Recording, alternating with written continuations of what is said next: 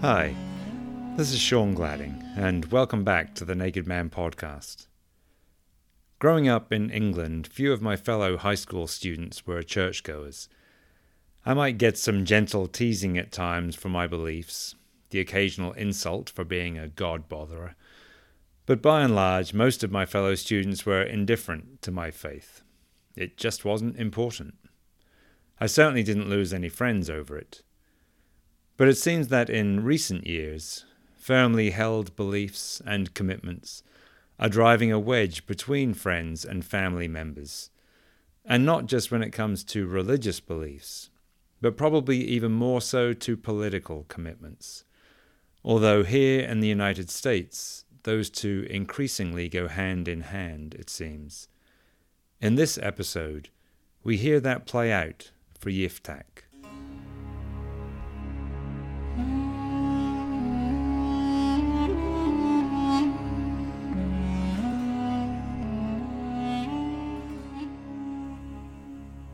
Simon held Yiftach's gaze for a long moment. Several emotions played fleetingly across his face before the anger lines and tension eased from his expression, replaced by something that Yiftach thought might have been sadness. But as Simon pushed off from the tree and got to his feet, his face hardened once more as he looked down at Yiftach. "It sounds like you've made your choice then, which means you won't be needing that." He pointed at the sword lying beside Yiftach. Yiftach's hand leapt reflexively to the hilt, but then it dropped back to his side. He offered no resistance as Simon leaned down and picked up the weapon.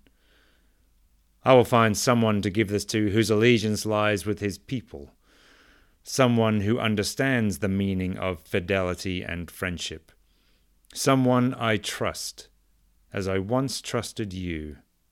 Farewell, Yiftach." He turned and walked away without looking back. As Yiftach approached the gateway into the courtyard where the ecclesia was gathering, he felt hot tears splash on his cheeks, and he turned aside to wipe them away. Had he really made his choice? Or had Simon just made it for him? Was he truly going to turn aside from the path to liberation he had walked for so many years, to now join this way?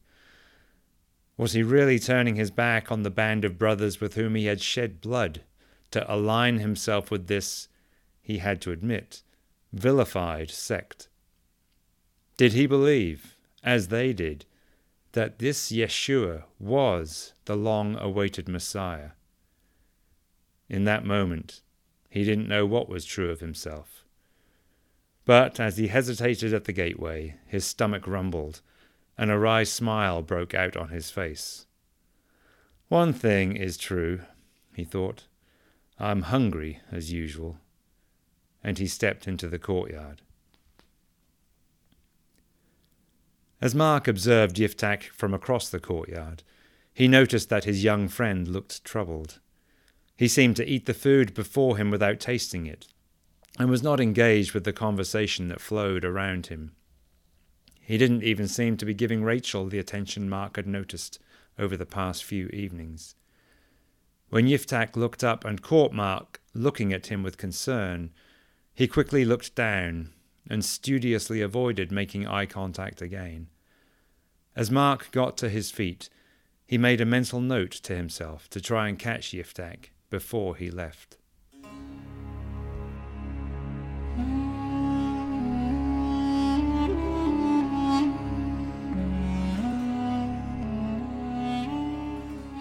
"My friends," Mark began, "I'd like to pick up the story where I left off last night. Peter told me that after Jesus fed the crowds, he immediately made his disciples get into a boat and go ahead of him to the other side of the lake, to Bethsaida, while he himself was sending the crowd away. Rachel spoke up. Why would Jesus do that? If he wants people to understand that he is the Messiah, he could have made sure everyone there understood what had just happened. I mean, there must have been some excitement in the crowd after he fed them all, surely. Why wouldn't he encourage that, if only for his disciples' sake? I don't know, Rachel, Mark responded.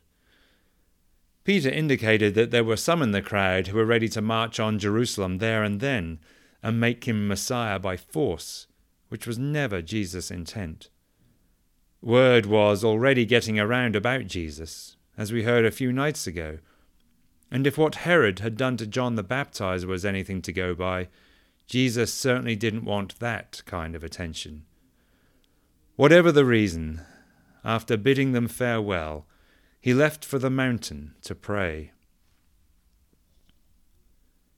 When it was evening, the boat was in the middle of the sea, and Jesus was alone on the land. He saw the disciples straining at the oars, for the wind was against them.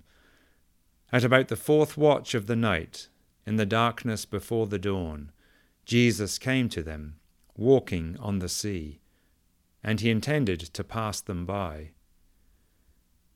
Yiftach had been listening somewhat distractedly to Mark's words, but now he sat bolt upright and called out, "What? Now you're telling us Jesus could walk on water?" He looked at his neighbours, spluttering. "And you all believe this latest tale? On top of feeding thousands of people with a few hunks of bread and some dried fish?" He sat back, his arms folded rigidly across his chest, his face a fury. The woman sitting to his right leaned away slightly. Mark held Yiftach's gaze, understanding that something besides sheer disbelief lay beneath the young man's fierce response, but not yet knowing what it was.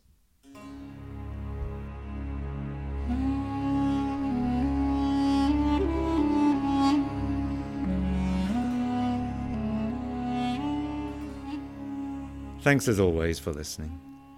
Between now and the next episode, perhaps you can take time to reflect on the following questions. If you grew up in the church, chances are you heard this story, and others like it, in Sunday school, and chances are you simply accepted them as true without really thinking about them. Is that still the case today? Do you read or hear stories like this one and just accept them as having actually happened? Or do you find yourself responding more like Yiftach?